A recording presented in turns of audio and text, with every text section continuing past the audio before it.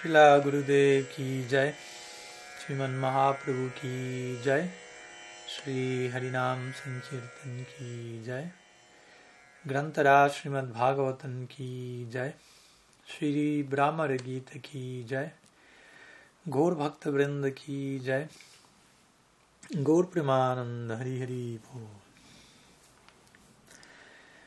So, pranam to all of you.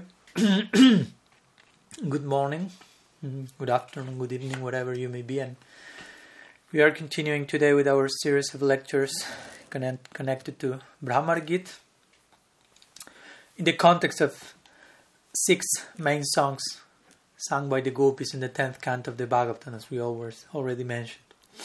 So this Bhramara-gita is on the 47th chapter of the 10th canto of Bhagavatam. But as we mentioned, we are gradually building up to that particular section. Today it's our second meeting, and we will be continuing with an introduction, trying to give further context and perimeter to the narrative of the Bhagavat, so we can arrive safely, if you will, to the Bhramara-gita, to such a high, ecstatic, emotional peak of the Bhagavat, and somehow or other stay alive afterwards and understand properly what's the content of that. So for this we need certain context, considerable context. So we will spend, as I mentioned, maybe 5 lectures, giving some introduction, and then we will officially start with the Bhramara-gita. So let's make some brief recap of what we studied in our previous lecture, first one, where we made, to begin with, a brief introduction and summary about the first 5 Gitas, if we will, sung by the gopis in the 10th canto of the Bhagavat. The Venu-gita, the song of the flute, sung in Purva Rag. The Pranaya-gita, the song of love, when the gopis present the reasons why to stay with Krishna when he's sending them back home at the beginning of Rasa Lila. The Gopi-gita, famous Gopi-gita, when after Rasa Lila begins, for the first time Krishna at one point disappears from them, and the gopis sang along with Radha in separation from Krishna. Then Yugal-gita, the song of pairs, which the gopis sing every single day, meeting Krishna during the night, but now want to meet him along the day as well. And eventually Viraha-gita, which is the song sung by the gopis when Krishna is being taken by Akrura to Mathura. So in all these different gitas, we have found different types of separation, as we mentioned. Purvarag, Mam, Prem, Vaichitya, Pravas. I won't repeat in detail whatever we mentioned in the previous lecture. And in particular, the last 2, Viraha-gita and the Bhramara-gita, we will see have to do with Krishna about to leave Braj and already being outside of Braj, quote-unquote, outside, as we already were explaining. So trying to give context to this Bhramara-gita, this first lecture we made, we started to describe those chapters in the Bhagavatam that we will find after the last song which we mentioned, the 5th one, Viraha-gita, and before reaching the Bhramara-gita, the 6th song.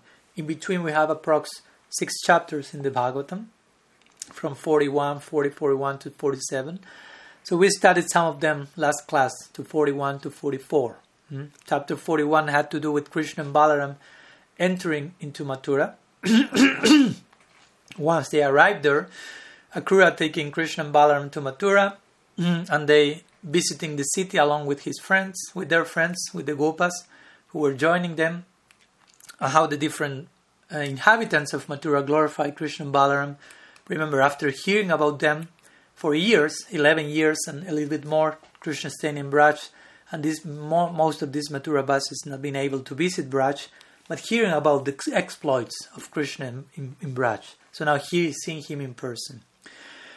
And eventually Krishna meets a washerman from Kamsa's washerman, and Krishna and Balaram asks from him some clothes for dressing themselves as kings along with her friends. He denies and starts to insult and threaten Krishna and Balaram, so he's killed by Krishna.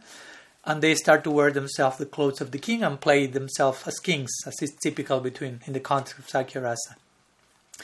Then Krishna and Balaram found a weaver who was really favorable, and he ornamented Krishna with different ornaments made of clothes that he made. So then first we have the clothing, Vastram, then we have the Shringar, the ornamentation, Avaranam, and he received Sarupya, he was blessed. And then garland maker, Sudam, one of the many Sudam. Sudam Vipra, Sudam Gopa, and this Sudam, the garland maker, who offered some fragrant garlands to Krishna and Balaram at his house, and he was thus also blessed. So in this way Krishna showed this system. First dressing, then ornamentation, then garland, mala. Then we went to chapter 42, which was the breaking of the sacrificial vow, which began with Krishna meeting Kubja, which was a form of Prithvi, of Mother Earth, which was hunchback because of the representing the care she had to carry the weight of this corrupt governance like Kamsa and others.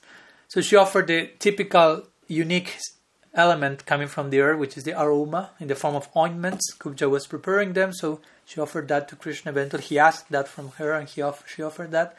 And she was made straight eventually and became a beautiful woman. She invited Krishna for some romantic meeting, being attracted to him. Krishna said, later, I have some things to do now. So he goes to the arena where this bow of Shiva was there, being worshipped, being protected. And they take the bow and they break the bow half. And they start to kill all different guardians around the bow, which were, of course, Kamsa's guardians who were protecting the bow. Kamsa hearing all this at the distance. And at that night, all these many things that happened on the very first day of Krishna in Mathura, Kamsa was not able to sleep. Or if he was dreaming about Krishna and seeing different indications about his eventual death. So next day, the wrestling match started. That happens in the next chapter, 43, which is called Krishna Kills the Elephant Kubalaya Pit, and it speaks about how Krishna and Balaram go to the arena. Everyone is there except for them, so they are arriving there, and Kubalaya Pit, this big elephant, is on the gate, not allowing them to enter and trying to kill them. Eventually Krishna kills Kubalaya Pit by taking one of his tusks and killing him with that same tusk, and he and Balaram enter each one of them one of these tusks along with his friends into the arena, and everyone starts to glorify them and sing about them and repeat all the Brajalilas they heard in Mathura about them and so on. So the last chapter we studied in our previous lecture was chapter 44, called The Killing of Kamsa. That begins with Chanura and Mustika, which were another wrestlers from Kamsa's group, fighting with Krishna and Balaram, and they are being killed, of course, and other wrestlers as well are killed by Krishna and Balaram. And Kamsa is not able to bear all this happening one moment after the other. So he orders, stop all the music, stop all the celebration, because Krishna, Balaram and the whole arena were celebrating their victory. And he orders, you have to arrest all the Brajavasis, you take all their properties, you have to put even my father Ugrasen into the jail, and all this stuff. He's going really freaking out. So there's when Krishna jumps and eventually kills Kamsa without much fight. Sometimes they say he killed him by giving him some, by a fear, by creating some fearful experience there. And he took him from his hair, and he was moving him around the arena to show his death. And some brothers from Kamsa appear on his scene also, and they are killed as well. So after this, Krishna makes the funerary rites for his uncle. Kamsa was his uncle. And at one point, after the cremation and all this was finished on the shores of the Jamuna in Mathura, he sits in Bhramara-gita, as we mentioned, the place for resting sometimes called, and he started to remember about the Brajavasis and how they were crying for him in separation on the other side of the Jamuna in Braj. So both of them were crying, one side from Mathura, one side from Vrindavan, and their tears fell onto the Jamuna and joined together in the Jamuna, and both parties felt some relief in that moment. And after this we finished, chapter 44 finishes describing how Krishna and Balaram freed Vasudeva and Devaki from the prison cell they were in because of Kamsa, and how they find different mood in them because Vasudeva and Devaki, their Vatsali is such that they are aware at moments of Krishna's divinity, and this was a moment of that. So Vasudeva and Devaki, they were not embracing Krishna immediately like Nanda and Jasoda will do, but they were just offering pranam and taking some proper reverential distance, being quite aware he's Bhagavan. So Krishna was realizing further and further, I'm not in Braj here. There is another prevalent mood in Mathura, different from Braj. It's not Vaikuntha, it's not Dwarka, but it's not Braj as well. So that's some ideas we were sharing in our previous meeting, first class, chapters 41 to 44. So today in our second meeting, introductory meeting, we will study chapter 45. Only this one chapter we will indeed make a summary of it, but some interesting points are there to be shared in connection to what our Purvacharyas have shared and some other complementary writings like Gopal Shampu and others who also share a parallel version of the Bhagavad narrative are being shown. So chapter 45 of the 10th canto of the Bhagavatam, called Krishna Rescues His Teacher's Son. Actually, this topic will be just seen at the end, at the very end of our lecture, at the very end of the chapter. So as you know, every chapter of the Bhagavatam may have a title, but the content of the chapter in itself includes much more things than only what the title is indicating. But this may be one of the most remarkable events there, although for us Gaudiyas, as we will see, some other situations are much more remarkable than this one in this case. So, connecting with the end of the previous chapter, again, Vasudeva and Devaki and they're praying to Krishna, folded hands, aware of his divinity, and Sri Krishna there, in order to facilitate a further nuanced expression of Vatsalya, expands Yogamaya to cover his parents and facilitate, again, some level of Vatsalya. Again, it will never be the same degree of parental affection that he found in Braj, but at least certain level of Vatsalya. In corresponding to Mathura, basically, and corresponding to the form of Vasudeva Krishna outside of Braj in Mathura. There is a form of Vatsalya there, similar to what Arjuna experienced with Krishna. He has an experience of Sakya, but in certain moments his Sakya goes to the background because of some overt expression of Aishwarya, like the Vishwarup or whatever.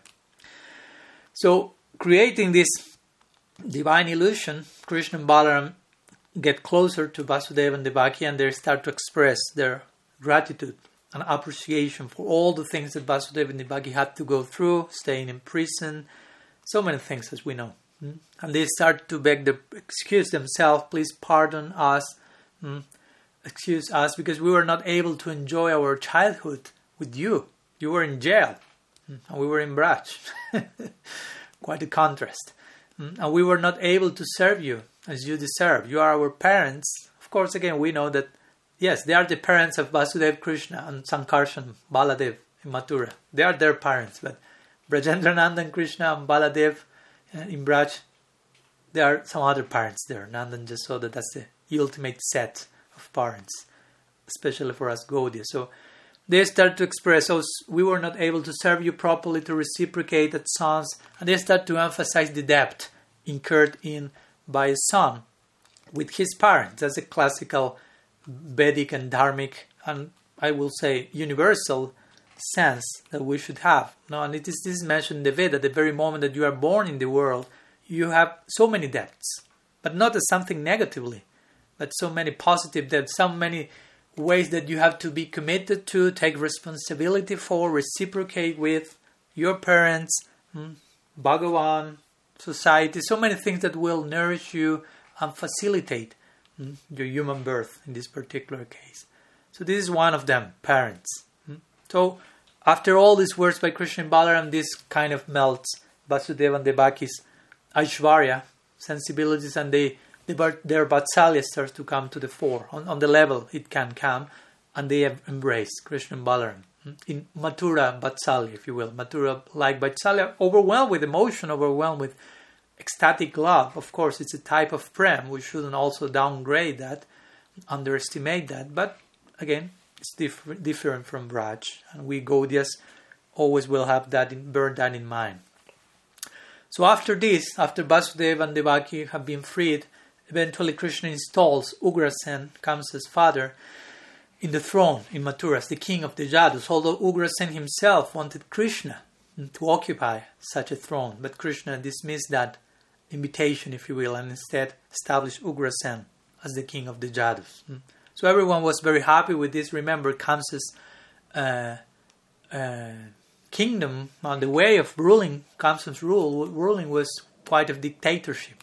So at this point, it is said that Krishna brought back to Mathura many relatives from himself, from the Jadu dynasty, relatives from Kamsa and so on, which have fled from Mathura, have escaped from that because of fear of Kamsa, because of fear of his dictator regime. And so all of them came back to Mathura and were very happy not only to be back in Mathura, but were especially happy because of having Krishna every single day on a daily basis with them. That was the first time ever that was happening. So you can imagine their level of happiness, which again is not the same as Braj, but nonetheless it's something very incredible, ecstatic, joyful for them.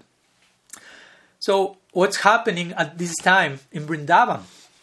Because again, for us Gaudias, okay, we are doing fine with whatever is been described going on in Mathura or whatever other realm, but our main interest is Vrindavan, the Braj-Vav, what's going on with the Braj-Vasis. So Jiva Goswami sides with them, being himself one of them, especially in his Gopal Shampoo, and continuously driving our attention back in that direction. So in his Gopal Shampoo, he describes that in Braj, until this time that Krishna remained in Mathura, this Vasudev Krishna expansion, till that time Jashoda had not eaten at all, nor had her attendants as well. And the cowherds in Braj, they are described as being without means of staying alive. They were just surviving on this small hope, or strong hope, if you will, but that they had on Krishna's words, I will return. But as the days passed, they were more and more emaciated, if you will. So Jiva Goswami says, what can be said? All the animals in Braj and the forest wailed because of injury. Due to withering of his mind himself. Krishna stopped walking and remembered the predictions of Narad. Remember, Narad at one point visited Krishna and mentioned what's coming, gave a trailer of the whole Krishna Lila on earth, including Dwarka pastimes and so on. So Krishna remembered this and realized, yes, this is going to happen. So accepting Narada's words, the prediction, the duties of establishing Dharma, Dharma samstapanartaya sambhavami juge juge, and so on. But during the separation from Braj, in that particular form, which was outside of Braj, what to speak of the forms, I mean, he remains in Braj in another form, as we will be explaining, but in whatever form goes out of Braj, for us Gaudias, Krishna is still experiencing something in that connection, in relation to Braj.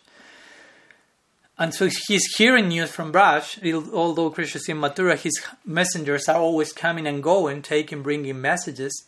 So it is said that at this point, according to Jiva Goswami, Krishna thought, I must go to Braj urgently. So he went with Balaram and privately and frankly revealed his heart, tear apart his chest and say, oh brother, please help me, assist me here in Mathura, cover my base here and I will go to Braj again. I cannot bear tolerating the condition of my Brajavasis there. So when Krishna expressed this, the news spread there in the area. So the Jadus heard about this, the plan was going on. So they commented to him. They commented that, well, you killed Kamsa, so we could say, okay, you did your duty, you can go back. But actually there are some other demons, such as Jarasandha and others who had even a bigger army, and they are planning to attack maybe Mathura. So you should stay here to protect us. We are your family. You were out for so many years and we have gone through so much dictatorship with Kamsa, so many things. You have come here now, please protect us. So much danger is there. So Krishna thought, looking for us, Jarasandha and other demons will attack Braj if we go there. So they went to Nanda for advice, to the elder of the community. So Nanda said, well, what to do, son? On one side, fear is arising in Mathura because of demons, possible attacking there. Another side, fear is arising in Braj because of possible separation from you, further extended separation. So these two fears are there, and my mind is troubled. What to do? How to harmonize this? But eventually, Nanda concludes, okay, Krishna, you have to stay, according to the official narrative of the Bhagavatam, of course. But he immediately said, okay, you can stay, but I will stay also. Of course, he immediately in his psychology, I cannot bear being without you, so you can stay, okay, but I will stay. But Krishna said, no, you should go to Braj and take care of Maya, on Yashodama.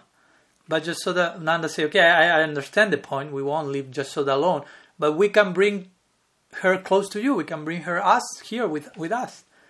And Krishna said, but if you come here and Jasoda comes here, Jasoda comes, all Gokul will be destroyed. Because she's the very mother of all Gokul. If she's not there, everyone will be devastated. So Nanda say, then we will bring all of Gokul here. That's how the psychology of Vrindavan works. They cannot conceive being without Krishna. We will make all the arrangements for being here with you, whatever. And that will be Vrindavan, basically. A new Vrindavan. But Krishna will say at this point, you cannot bring all Vrindavan here because, okay, you may bring even the humans in Vrindavan, but what about our cows? Our community is a cowherd community, and our cows have now become uncountable in numbers, multiplying on a daily basis. So will the groves in the city maintain them? One thing is to have cows in the Braja forest, but to bring all of them to a big city like Mathura, they won't have enough pastures here. There is some greenery here and there, but not enough.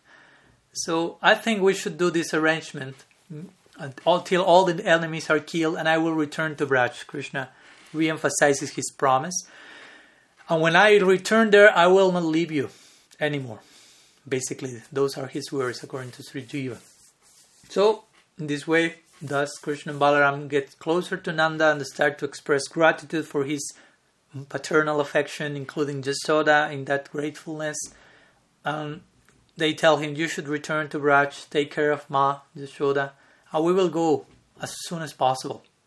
After giving some joy to our relatives here in Mathura, try to understand the situation. They never saw us. Now we are here for the first time after all the things they had to go through. So the Bhagavatam mentions after this, so in this way Nanda accepts and goes back to Braj. And of course, in this connection we have to remember that the only reason why Jashoda allowed Krishna to go out of Braj is because Nanda promised, I will take him to Mathura and I will bring him back to Vrindavan. And that's only why Jashoda allowed, okay, let it be so, tatashtu. But it is said that when Nanda Maharaj returned, now we will further explain this idea, he returned empty-handed. He was suffering so much. But, as this is mentioned, everyone in Vrindavan was suffering so much because of not seeing Krishna. But when they saw the suffering of Nanda, they realized, we won't blame him. He's suffering more than all of us put together because of he has failed to his promise, if you will.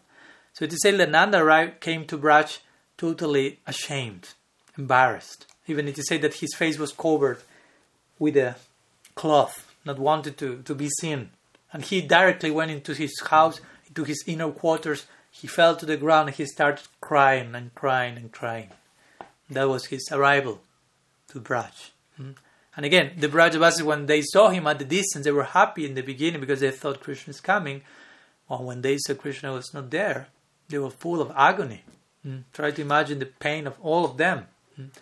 Our Guru Maharaj will describe also the pain of the other ones, like the Gopas coming back with Nanda, that they had to deal with their own pain, and also they had, as we will see, to deal with the pain of other Brajavasis by delivering letters and messages. We will see that eventually.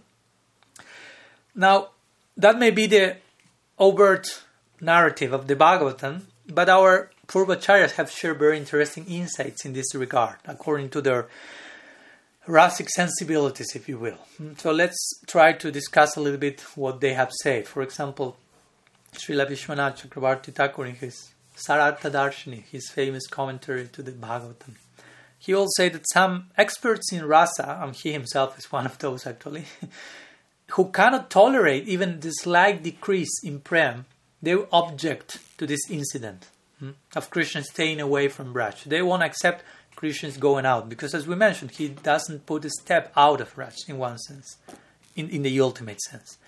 So he says it is clear for the literal meaning of this section that we have seen till now, this is unfavorable to Prem. If we take this literally and we conclude Krishna's out of Braj, Nanda Maharaj returned empty-handed, and that's all, there's no other thing to add. Krishna left Braj, left the Brajavasis.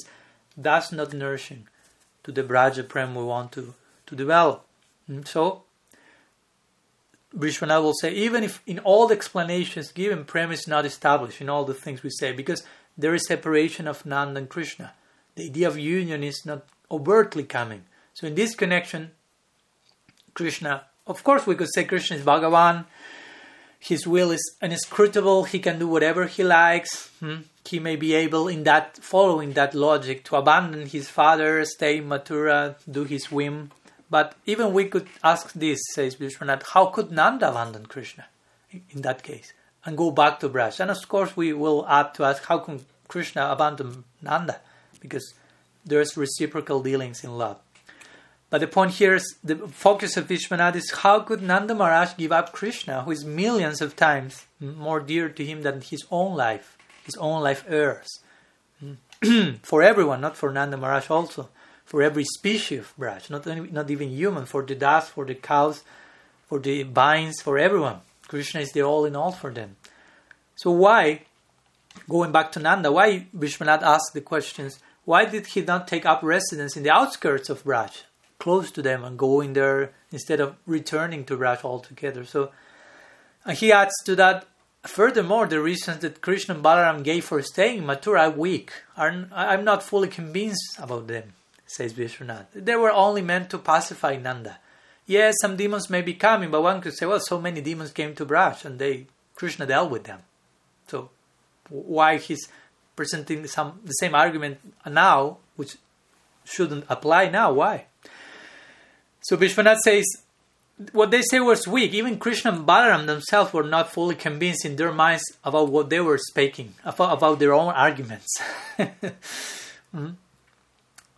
But he says, of course, he quotes this famous section in the Padma Purana, we have to go there in this case, that it is stated that after killing all the demons that he had to, up to Dantavakra, Krishna returned to Braj. So here starts all the Gaudiya logic about how Krishna never left Braj, and even in the forms that he left, he returns. So he quotes this evidence from the first canto of the Bhagavat, 11th chapter, 9th verse, where it is described the residents of Dwarka are speaking here. And they refer to Krishna in Dwarka, saying, whenever you go to Mathura, Vrindavan, or other places to meet your friends and relatives, every moment of your absence seems like a million years. So according to Vishwanath, this is proof of, being in Dwarka, he goes to Vrindavan. I'm just giving a brief recap and summary of his purport to this section. It's quite elaborate. So the conclusion of Vishwanath in this connection is, by the power of Yogamaya, actually, what's going on? When Nanda Maharaj supposedly is returning to Braj empty-handed, actually what's happening here is, it's one Nanda Maharaj separated from Krishna and went to Braj alone. While the other Nanda, here starts the thing to become achintya. Invisible to the first Nanda, remain in Krishna's association in Braj. So in other way, he's presenting the idea is, simultaneously in Braj, there are these two prakash, or these two windows. In one, overtly you will see separation, but in the other you will appreciate union, constant union. So in this same way, Vishwanath extends the idea, of course, not only to Nanda. He will say all the Braja Gopis, all the Braja Gopas, all the animals, all the species in Braj expanded into two separate manifestations. One for union, one for separation. One set of these parshas was immersed in an ocean of suffering with Nanda in separation from Krishna, and the other set of associates was immersed in an ocean of bliss along with Krishna in association, along with Nanda, in association with Krishna. Of course, both separation and union are blissful ultimately. And Vishwanath said both sets of associates existed simultaneously in Braj without seeing or contacting each other. That's, again, pretty mysterious, pretty esoteric. But that's eventually what we will see in a few lectures after this one, when Uddhava goes to Vrindavan to send a message to the gopis. I briefly mentioned that. When Uddhava goes to Vrindavan, as we know, and he's witnessing the supreme position of the Brajavasis love and in Radha in particular, and so on. I won't enter into the detail again. But when he enters, he first sees a manifestation of Vrindavan in union with Krishna. Everyone is joyful, singing, everything is brilliant, as if Krishna is there, because he is.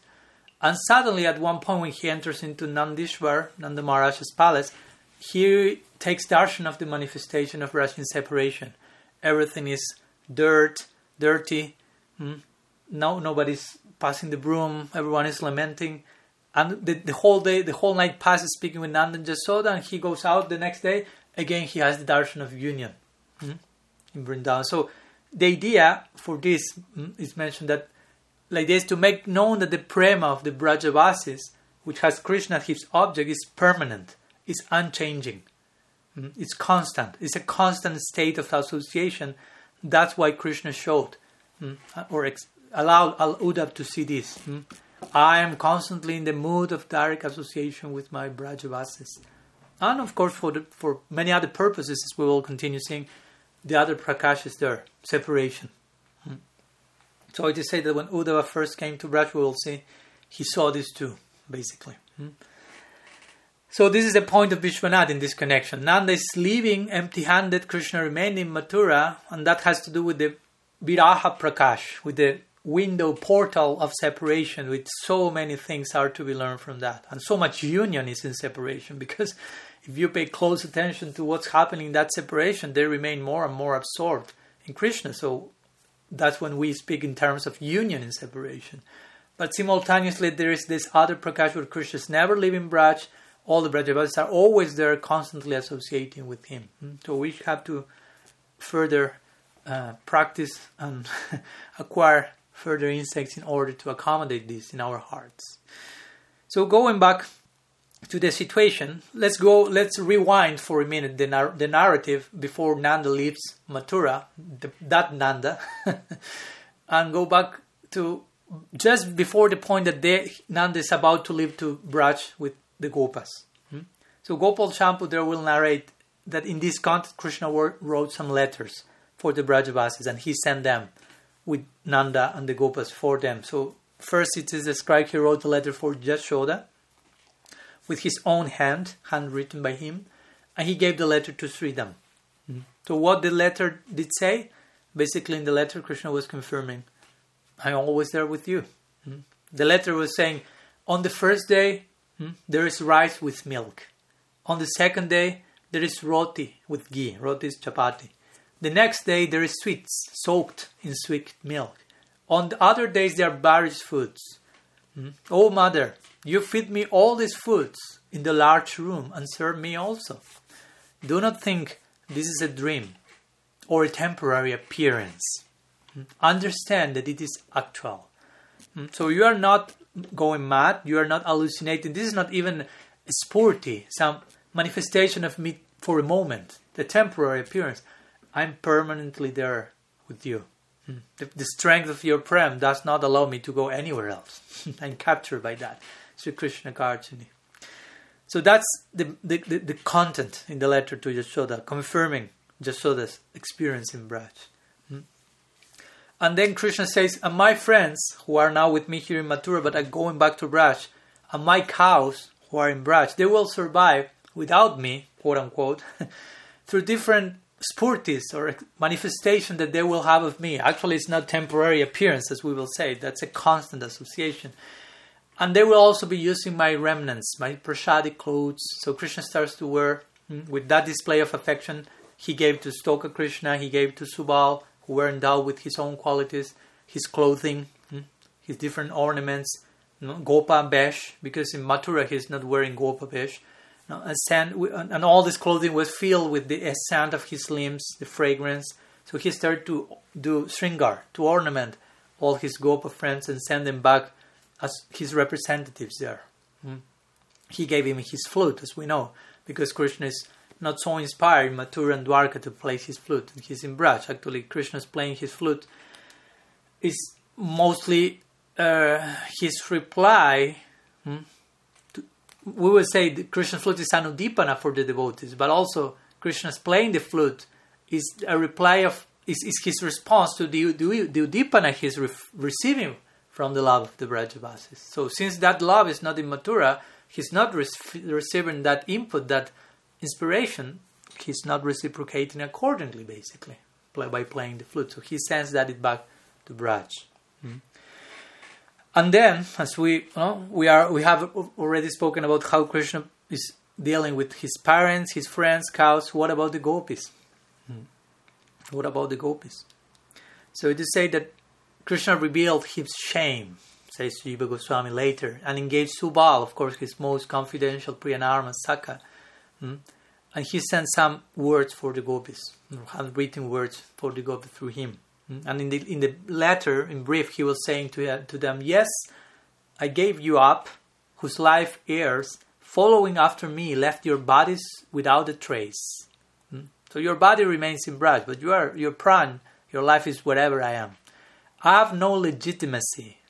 All friends, directing to the gopis, Sakis, hear what I have to say.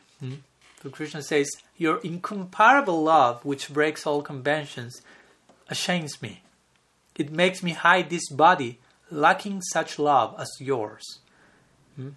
That's an important point now. Gaudiya Sampradaya. Krishna is defeated by prem, by love. Napari ham nirabadya sanjaya. That's the whole thing that gives rise to Mahaprabhu's appearance. Krishna wanted to taste the degree of that love he doesn't experience for his devotees on that level, as the gopis in particular, Radha more in particular.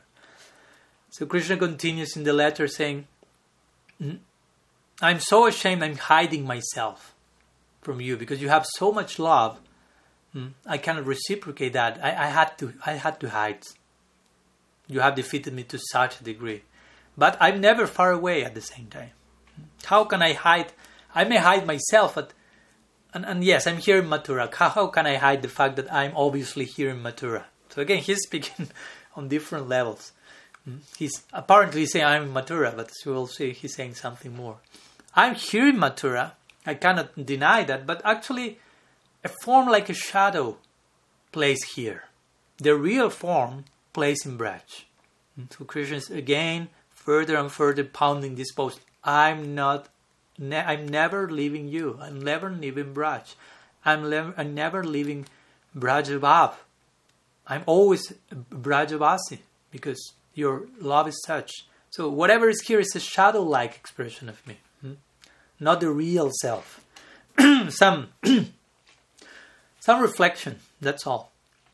And he ends the letter saying, when someone becomes completely absorbed in something, the person manifests his form in that absorbed state. He experiences that he is that manifested form. The shadow form is not like that. And then after that he continues to mention to the gopis different moments in their daily separation of the gopis and what they were feeling for Krishna, how Krishna was there with them, confirming everything that were experienced, similar to what he did with Jashoda. So in this way, the messages were written, were sent. And the point is that going back to the situation where Nanda Maharaj arrives to Braj with the Gopas, Jashoda realizes Krishna is not here.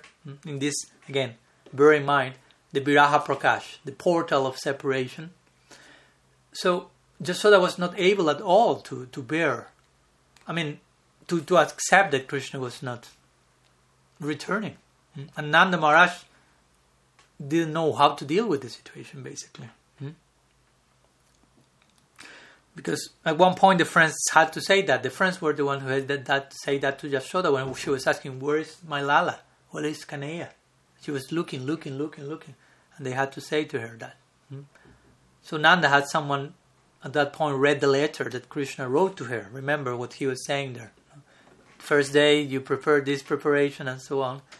So someone read the letter. Of course there was Jashoda, Nanda, the Gopas and many other Brajavasis as well. All of the Braj, if you will, listening to these letters sent by Krishna with deep longing. So the letter, it is said that the letter was read. All of them were standing there for a danda. Danda means 24 minutes. It's not because the reading lasted for 24 minutes. The reading was quick, but after that they remained in stamba, totally paralyzed. Jiva Goswami said, with hot and cold tears flowing from their eyes to their cheeks. So everyone. What to speak of Jashoda, who was the main object of that letter. So which was her experience? So we have to develop some empathy, some feeling for what are the Brajavasis feeling. How can I serve them? How can I connect with their emotion? That's the whole idea of this Nara Lila. What God is getting so close to us in His form of Krishna, in the form of the emotions of the Brajavasis, and this process of speaking and hearing Hari Katha, especially Braja Katha, is very crucial to this Raga Marg. So we should try to absorb and imbibe further Bhakti Samskars in this connection. So then Upananda started to speak. Upananda is Nanda Maharaj's elder brother, so he started to speak soberly, as an elder brother used to do. So we say, okay, although we feel pain in separation from Krishna, that's undeniable, we cannot independently do anything else. I mean, we cannot go against His will. We must follow His advice. He gave some logic to the reasons as to why to stay there. We know that from his childhood, Krishna was true to his word. He always protected all of Braj. So when they say this, always they start to get immersed into remembering all the Leelas of Krishna. That's what happens in Braj. They say anything, and immediately that is kindling, that's Anudipana for getting thrown into a pool of Leela Smaranam. He protected everyone. They start to mention this demon came and Krishna killed him in this way. Because of him, we neglected the sacrifice of Indra, and we have so many things coming on us, but Krishna left Govardhan, and this happened. So what to speak now? He will protect us for sure. Rakshishyati Vishwaso. So we have to continue with our lives somehow or other. We should get up, please, Vrindavan. Don't lament, don't die. We should do as he instructed because he wanted that. We should follow his advice. We will have full trust he will return. But Upananda also advised, as a sage, wise elder, which must dissipate his sorrow by quickly sending a secret letter to him. It's not only our sorrow, but his sorrow is reciprocal. As much as the Brajavasis need to be saved, Krishna needs to be saved also in this particular manifestation of the Leela. So do not forget the two sides of the coin. So let's write a letter for him. So they asked Jashoda, please write a letter. So Jashoda wrote a letter. So what did the letter say according to Sri Jiva? O moon, moon in the ocean of Raj.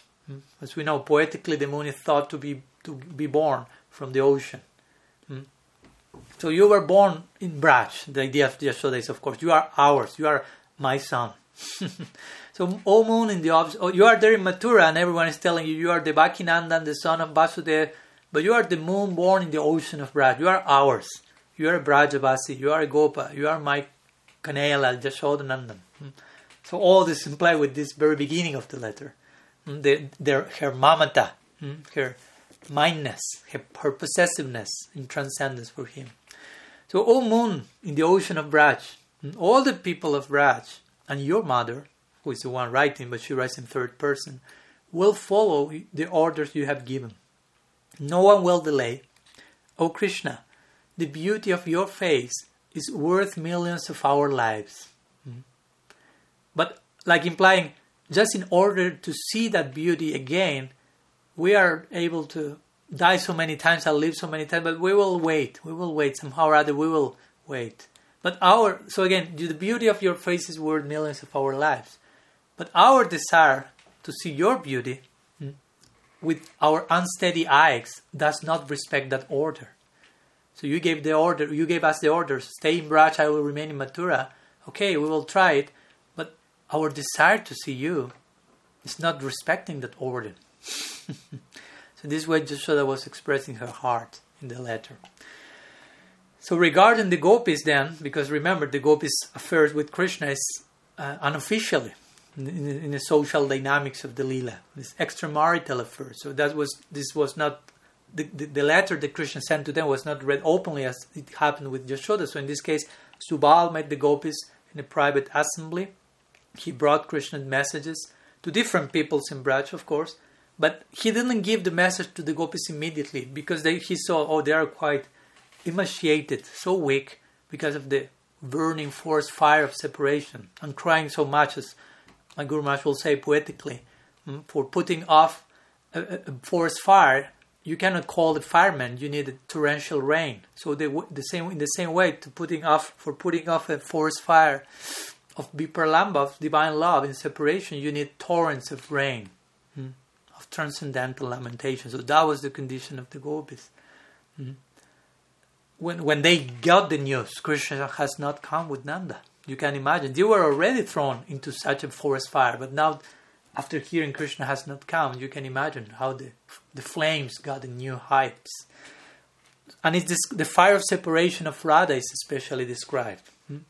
It is said that Radha began to asking the trees about Krishna. She watched the path by which Krishna would arrive, but she was expecting the path that he left towards Mathura. She identified her own body with his in the context of pranay. She thought all things that were being said were false. She dismissed all at one point. All this different, like, roller coaster of Sanchari Bhav, different ecstatic emotion coming and going. She began at one point shouting. She started to weep uncontrollably. At other moment, she started to drool and lose consciousness, fainting eventually. At one point, she woke up and started to dance while laughing like a mad lady. So if this was her condition, Subal was thinking, how can I give her this message? So I will wait for a moment so she can be pacified. So this is a trailer to what we will find in the Bhramara-gita, which is Sri Radha expressing herself in Divyan Mad, in divine madness. It is then described also that Sri Radha saw a crow flying from the east. So she asked, maybe he's coming from Mathura, some news may be there. So eventually, after all this happened, Radha recomposed on some level. So she was gathered with her friends and she went to Subal, Krishna's friend, who came back, and they knew Subal came back. He's so close to Krishna and he's so close to us. He must have something to tell us in the context of Krishna, in the context of our love for him. So they saw Subal and they fainted, basically, with all the implications that Subal's presence represented for them. Just seeing Subal and seeing all the possibilities that may be implied, they fainted and they remained unconscious, to describe, for a long time. Just by seeing Subal. What to speak about hearing the letter. So after some time they recovered consciousness, but they could not recall what happened before. They were just like in a dizzy, transcendental dizzy state. And Subal had a letter, so they realized there is a message for us. Immediately they felt that. But they could not take the letter with the introduction because their eyes were blinded with tears, as we say, torrential rain. As Mahaprabhu would say, Chakshusa pabrisaitam, yugaitam nimeshina. In separation from you, torrents are raining and pouring down. So they were not able to read anything. They were blinded by waterfalls, basically. So Subal was the one who read the message to them. So he started to read, and the gopis started to listen to it attentively. We already mentioned which was the message that Krishna sent to the gopis. I am ashamed of my love for you. I'm hiding because of that. I cannot reciprocate. But actually, whatever stays here at Mathura is a shadow, and I'm there with you in my real form, and so on. So Subal read the letter to the gopis, and understanding their condition, he asked them for a reply. Would you like to send some reply to him? Of course, Subal is not going back to Mathura, but again, so many messengers are coming and going, in this case secretly, to send messages from the gopis to Krishna, from Krishna to the gopis, and so on. So it is said that the gopis agreed to write the message. They filled the message with tearful statements, using their own handwriting as well, and they completed the letter. They put it in an envelope, and they sent the message to Krishna. So what did the message say, according to our Purvacharyas? Basically, there the gopis were saying, "Oh Krishna, we are now meeting with you as you stated in your message." Remember, Krishna was saying, "I'm there with you. Whenever you felt this, I was there." So the gopis recognized, okay, that's something. But the rumor that you will stay in Mathura is devouring us. And the response, the message of the gopis concluded with some words from Radha's own Sakis. Those who are Swapaksha, who are really favorable to her and from her own group. So the gopis put their Radha Sakis, but in Mathura, you are in Mathura, right? Yes. So in Mathura there are doctors as expert as Dambantari, which is Bhagavan's avatar for Ayurveda. Great physician. So in Mathura there are doctors as experts as Dambantari. So please inquire from them about the powerful medicine to counteract madness, epilepsy and death. Like implying Sri Radha, our Swamini, she's going through all those stages in separation from you. So please, you are in Mathura. You are that doctor, that expert doctor. So how to counteract that? Come back soon here. She's going through madness, epilepsy and death. It means Divyan Mad, divine madness, seizures, transcendental, fainting, and pralaya, death-like state. Of course, not literal death, but death-like state. So along different scripture, you can see this painful condition is described so poetically, so sweetly, and as Siddhartha Maharaj will say, there's the possibilities there to experience sweetness in pain. That's possible in particular contexts. A very beautiful example that comes to my mind also is mentioned in the Hamsa Dutta, which is a Dutta Kavyas, we will see. Dutta Kavyas, types of poetry written. It's a poetry which involves a messenger, which has to do also with the Uddhav going to Vrindavan. There's another book written by Rupa Goswami called Uddhav Sandesh. We will quote from that eventually. But some other book written by Rupa Goswami is Hamsa Dutta, which is Hamsa means swan and Dutta means messenger. So this Hamsa Dutta has to do with Krishna being in Mathura. Uddhav Sandesh is Uddhav sending a message from Krishna to the Gopis in Braj. And Hamsa Dutta has to do with Krishna in Mathura and the Gopis in Braj. And Lalita Sakhi sending a message to Krishna in Braj, who is Swan, messenger, describing Radha's condition. So in verse 76 of this Hamsa Dutta, Srila Rupa Goswami, in a very pitiful way, but of course beautiful and poetic, he's describing the condition of Sri Radha in divine separation, vipralamba, viraha. So again, this is a message that Lalita sent to Krishna through the Swan to Mathura. So the verse says, try to follow the analogy and the idea. O Murari, O Krishna, enemy of the Mura demon, through the outpour of tears from her eyes, she, which means Radha, she has produced a great new river in the cowherd village of Braj. Through its waves, this newly formed river of her tears is putting even Jamuna to shame. Seeing all this, Jamuna's brother, which is Jamaraj, the god of death, has become angry upon Radha. Out of envy, he is disregarding her repeated prayers in which she is requesting him to put her to death. So it's again very, very incredibly beautiful conception that Sri Rupa is giving. Sri Radha is crying so much that a whole new river is there in Braj, which is even bigger than the Jamuna. So the Jamuna is put to shame. So who is Jamuna's brother? Jama and Jamuna, Jamaraj, who is the god of death. So Jamaraj didn't like that his sister was put to shame. So now, since he's the god of death and Radha is petitioning him, for make me die, please, in separation from Krishna, he's not doing that. So that's the way, as Lalita is depicting, Radha is dying in separation from you. Come, ASAP, as soon as possible. So, after this description of how these different letters were being delivered, coming and going, the messages, going back for a minute to Mathura, because we will be having these dynamics coming and going. In Mathura, it is mentioned, going back to the Bhagavat, how Vasudeva sends from Mathura a letter to Rohini, who is in Braj.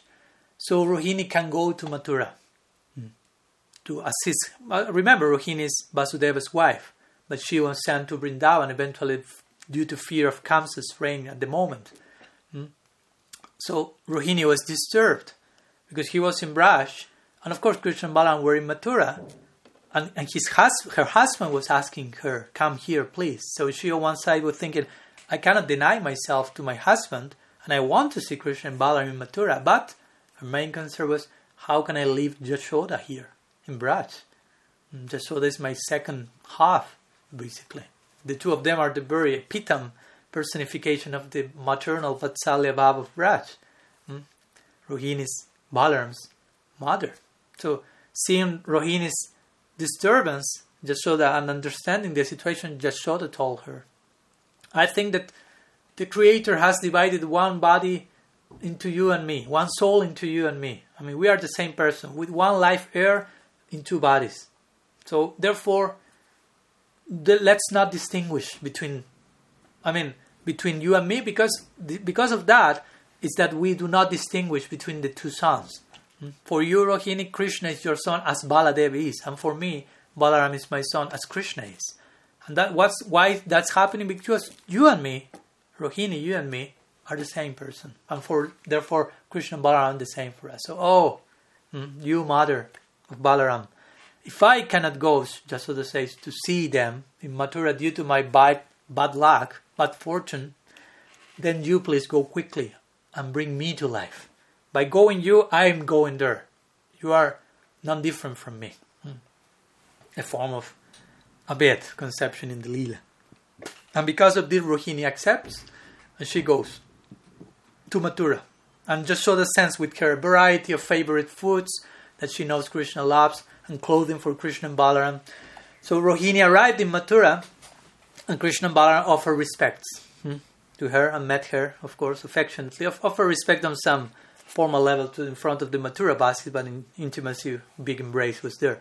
And Jasoda appeared there vividly, is described, immediately. She appeared in the mind not only of Krishna and Balaram, while seeing Rohini, but in the mind of Rohini as well. So Jasoda's words proved to be true. So, Rohini is in Mathura, Krishna and Balaram is there, and Vasudeva and Devaki, and Krishna's and Baladev's parents, basically in the Mathura Lila, they wanted Krishna to be a Yadu, to be part of their family dynasty, blood, DNA, if you will, not a Gopa. And that was their psychology. We are not to blame them for that, for sure. But the point that Krishna was in Mathura, in this expansion, but his mind was always distracted. He was there, but he was not there. He was not able to absorb himself in the royal issues that were expected from him.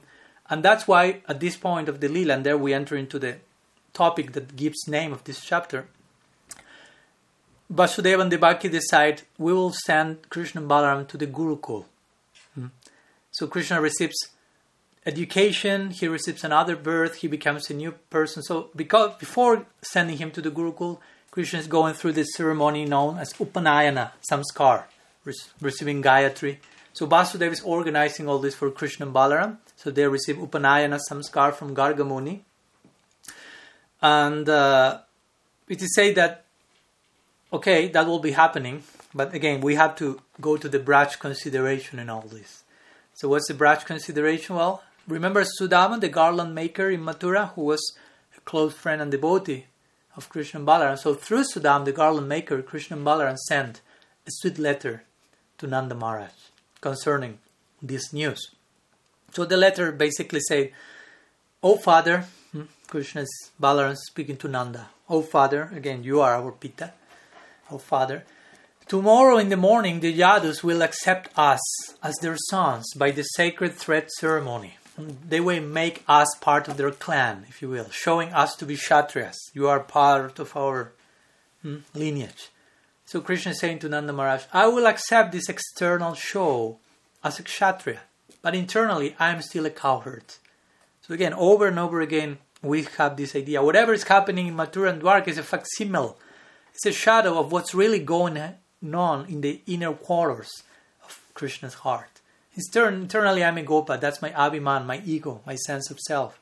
So Nanda, oh Nanda, Nanda Baba, do not lament that you will not be present at this ceremony, because they knew Nanda will like to be here.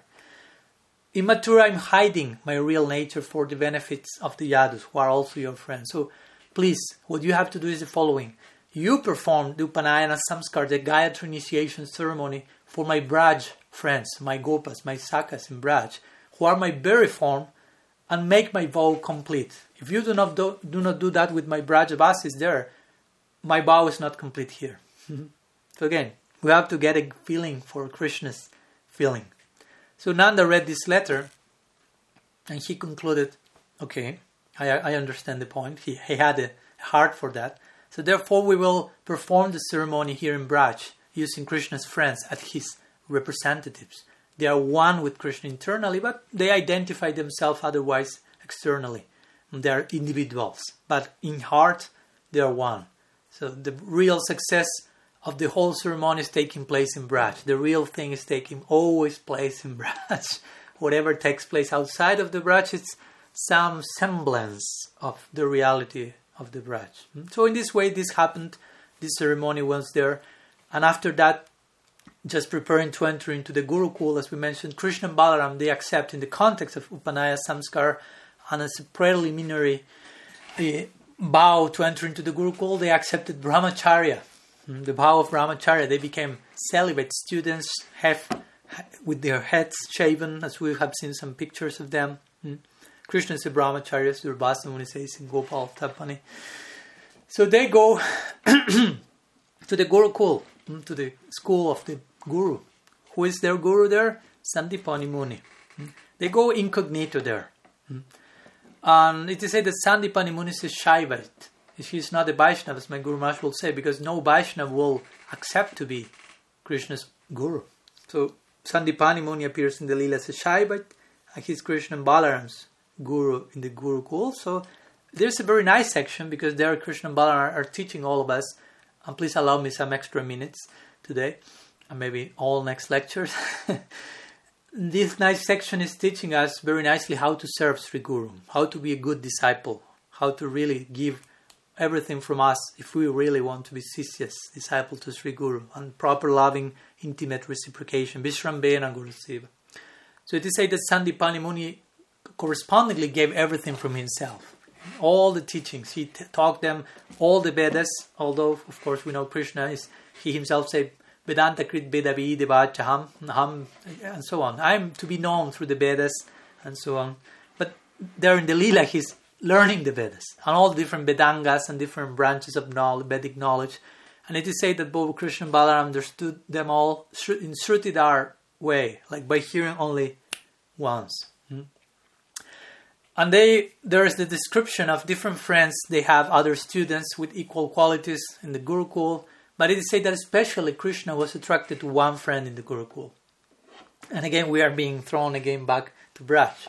Because the friend was called Sridham Sharma. He was not a Brajavasi, but he had the same name as his dear friend in Braj, Sridham, Radha's brother. He reminded him of Radha very immediately. So he became favorite to Krishna. Krishna became biased to him because his name reminded him of Sridham, of Radha. Similarly, sometimes the Acharya explained, again, from the Brajabhab Gaudiya Bhav perspective, why Krishna was so affectionate to Pandava Arjun. Because that name Arjun reminded Krishna of his friend Arjun, his Gopa friend in Braj. Why Krishna was so friendly to Sudama Vipra, the Brahmana, to Sudam, the garland maker. Because that reminded him of his friend Sudam, Saka, Sudam Gopa in Braj. So all these names, Sridham, Sudam, Arjuna, appear outside the Braj in different personalities, and Krishna is seen to have close association with them.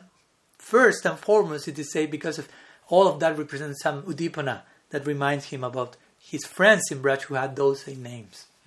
So over and over again, we see how very expertly our acharyas are putting all the narrations of the Leelas outside of Braj in the context of Braj. That's the Gaudiya perspective. So, continuing this type of perspective, while staying in the Gurukul, again, Krishna will spend some time there with Balaram, and it is said that every night, every evening, before going to sleep, while lying in bed, Krishna will talk with Balaram about Braj. They were not able to hide that from themselves. He will say things like, "Oh, brother, bhai, I try to forget about Braj," as a way of saying, because I'm tormented by separation from them. In order to forget topics about Braj, I'm carefully recalling all the topics about the people of Mathura. But all of those topics from Mathura make me remember Braj. Somehow or other, whatever I think about something outside of Braj always ends in the converging point of Braj. To say that, as we will see, whenever Krishna is in Mathura or Dwarka, he's always remembering and absorbing Braj. But whenever he's in Braj, he's never remembering Mathura or Dwarka. So that shows the supremacy of the love there. So Krishna says that whatever I speak or think about Mathura makes me think about Braj. Here in the word mother, I think about Jashoda, not Devaki. Here in the word father, I only remember Nanda in Braj. I don't have a mind for others' father, ultimately. Here in the word friend, I can only think of my cowherd boyfriends. What should I do? How should I pass my time? So then Krishna embraces Balaram, embracing each other. The two of them start to share tears, and they fall asleep in this way. After crying and crying in separation from Braj, every single night this is happening. That's the way they are going to sleep. By thinking about them before going to sleep, and as we will see, also by dreaming about them during night. So it is said that eventually, after sharing affectionate embraces and supporting each other and crying, Krishna and Balaram somehow fall asleep, enter into Yoga Nidra. And the next day in the morning, Krishna will wake up, and this is an ongoing daily situation, and he will say, he will start to consider, I have a dream, like the rasa dance. I was dreaming by being engaged in rasa dance with my beloved gopis, but it was not a dream, because my limbs, my bodily limbs are fragrant with the gopis' perfume, aroma. Oh, my brahmachari life is finished, Krishna said. I'm supposed to be a brahmachari in the Gurukul, and I'm dreaming with ladies and dancing with them and having romantic interaction. I've broken my brahmacharya brata. But actually Krishna then thought, but this was not intentional. Therefore I have no fault. It was just a dream. Like if a brahmachari monk is dreaming and having some dream concerned to romanticism, it was not his intention. It was there in the chitta, it appeared, it was not in purpose. So Krishna thought in the same way. Therefore I have no fault. Actually they were relieved from the fire of separation I associated with my gopis in the dream. Actually Krishna reached the ultimate Siddhanta here. After presenting possible Vishaya, Purva Paksha and so on, Sangati. Siddhanta is actually serving these gopis who are my life is real brahmacharya. It's not contrary to brahmachari life. So for that, of course, we need to go a little bit in detail. So what's the meaning of brahmacharya? So let me share some brief words about this. Generally, the word Brahma in brahmacharya, Brahma means the Veda. And charya refers to conduct. So brahmacharya refers to the proper conduct for the study of the Veda. It has a lot to do with traditionally being in the Gurukul. So traditionally, such a code of behavior, studying in the Gurukul as a young student, included celibacy. Because as we know, celibacy also enhances a lot concentration of the mind, which is a necessary requisite for studying the Veda, memorizing the mantras and so on. So as a result of this, celibacy eventually became a synonym for brahmacharya, even though, as we have seen, it's not necessarily the case. But also, and here we go to Krishna's intent in his words, brahmacharya can be also assigned an additional meaning. The word Brahma also denotes Brahman, the absolute reality, and ultimately Para-Brahman or Bhagavan. So consequently, brahmacharya will imply Acharya means again conduct, proper conduct, the conduct that is suitable for attaining Bhagavan. And which is that conduct? Bhakti. So here we are seeing Krishna's bhakti for the gopis and the gopis' bhakti for Krishna in this dream about Rasa Leela. So brahmacharya was not broken, but actually the very vow of brahmacharya was strengthened, reinforced, upgraded. And that's why over and over again it is saying the Vedas Krishna is a brahmachari. In this ultimate sense, Krishna is a brahmachari. The gopis are brahmacharis. Even though externally it may seem exactly the opposite. So, eventually, and until now I have not yet spoken about the title of the chapter, which is Krishna Rescues His Teacher's Son. So now we reach here finally to close our lecture. This is the very end of this chapter 45. So then it is narrated that in this context, as we will see Krishna and Balaram absorbed in the Braj, they learn from Sandipani Muni the 64 arts that are described in the Vedas in 64 days, one art per day. And eventually their learning period ended and they offered their Guru Sandipani Muni the Guru Dakshina. That's classical. After the Gurukul period finishes, the student will offer the Guru Dakshina. Whatever you want, I will give you as a gift in reciprocation. What do you want, Gurudev? So Sandipani Muni said, please bring my dead song back. He was dead. He died in the ocean at Prabhas. So it is said that at that point Krishna and Balaram say, let be so. So they go to the ocean And the deity of the ocean receives them, offer pranam, and they ask for the child. The ocean replies, an asura took him, the asura called Panchayanya. He told him, he's an asura with the form of a conch shell, which actually the commentators say he was not an asura, he was behaving as such, but actually he was a devotee. So Krishna entered there to the ocean. He killed the demon, but he didn't find the kid, Sandipani's son. So eventually he went to the residence of Jamaraj. Again, Jamaraj appears here. And he was received by Jamaraj, one of the great Mahajans. And Krishna asked for the children, and he was there. So Jamaraj delivered the children, and Krishna and Balaram bring him back to Sandipani Muni. But they want to further reciprocate with him. So they ask him, what else do you want? Please ask for us something else. This is nothing. Please ask more. We want to give more. But Sandipani Muni replied at the end saying, with disciples as you, what else can a guru may wish? What else can I ask for? I mean, that's the greatest gift for a guru, to have such disciple. As my Guru Maharaj will say, sometimes disciples are looking for guru, but gurus are looking for disciples. In the proper sense of the term, not trying to gain followers and money, but for real disciples, for real people. That's a famous story when Sukadeva leaves from the womb of his mother and into the forest, and Vyasa is running after him.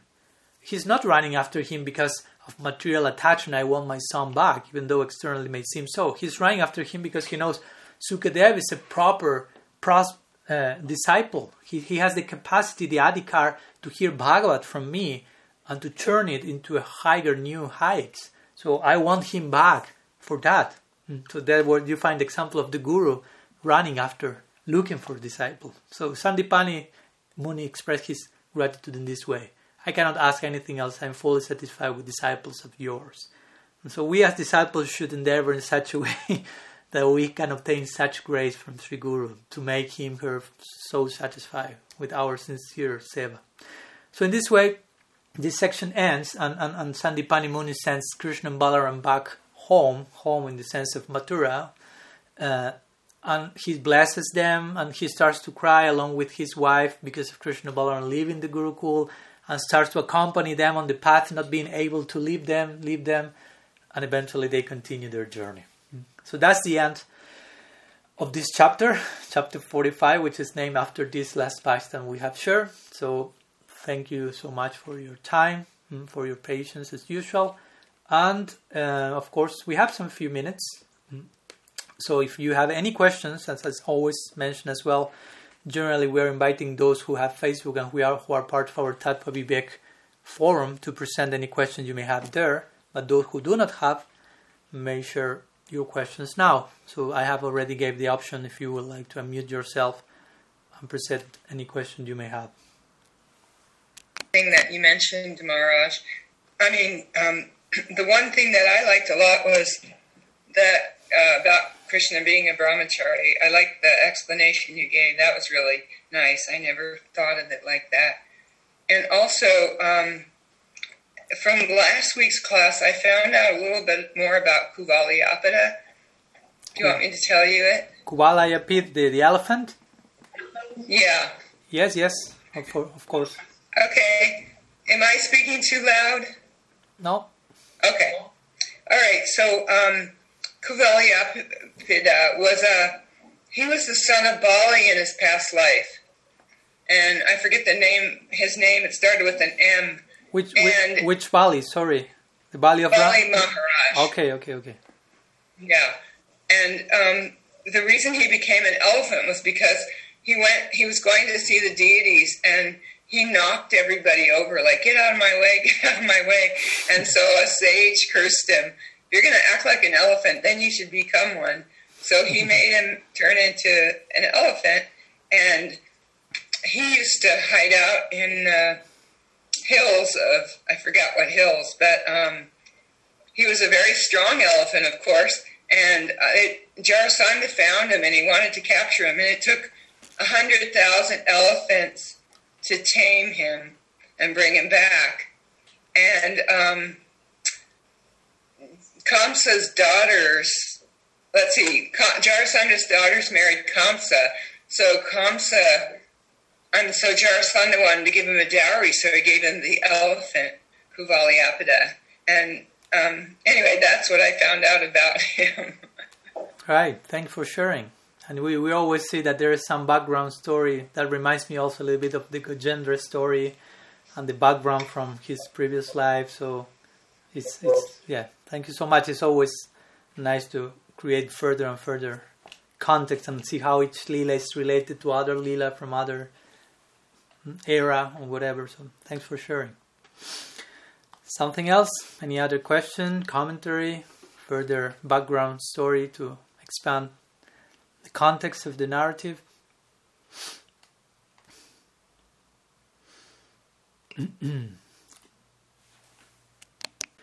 Okay, it seems we have no more questions today. So hopefully the ones who are not, the questions that are not being presented are the ones who will be presented in the Tattva Vivek forum. I wait for that, look forward for that. That will be a very healthy, interesting weekly interaction. So see you there. And of course, see you tomorrow for our next lecture of the series with Ashram Maharaj and so on. So thank you very much for your participation. Srila Gurudev ki jai. Srimad Mahaprabhu ki jai. Shri Harinam Sankirtan ki jai. Grantaraj Srimad Bhagavatam ki jai. Shri Bhramara-gita ki jai. Gaur Bhakta Vrinda ki jai. Gaur Premanand Hari Bo.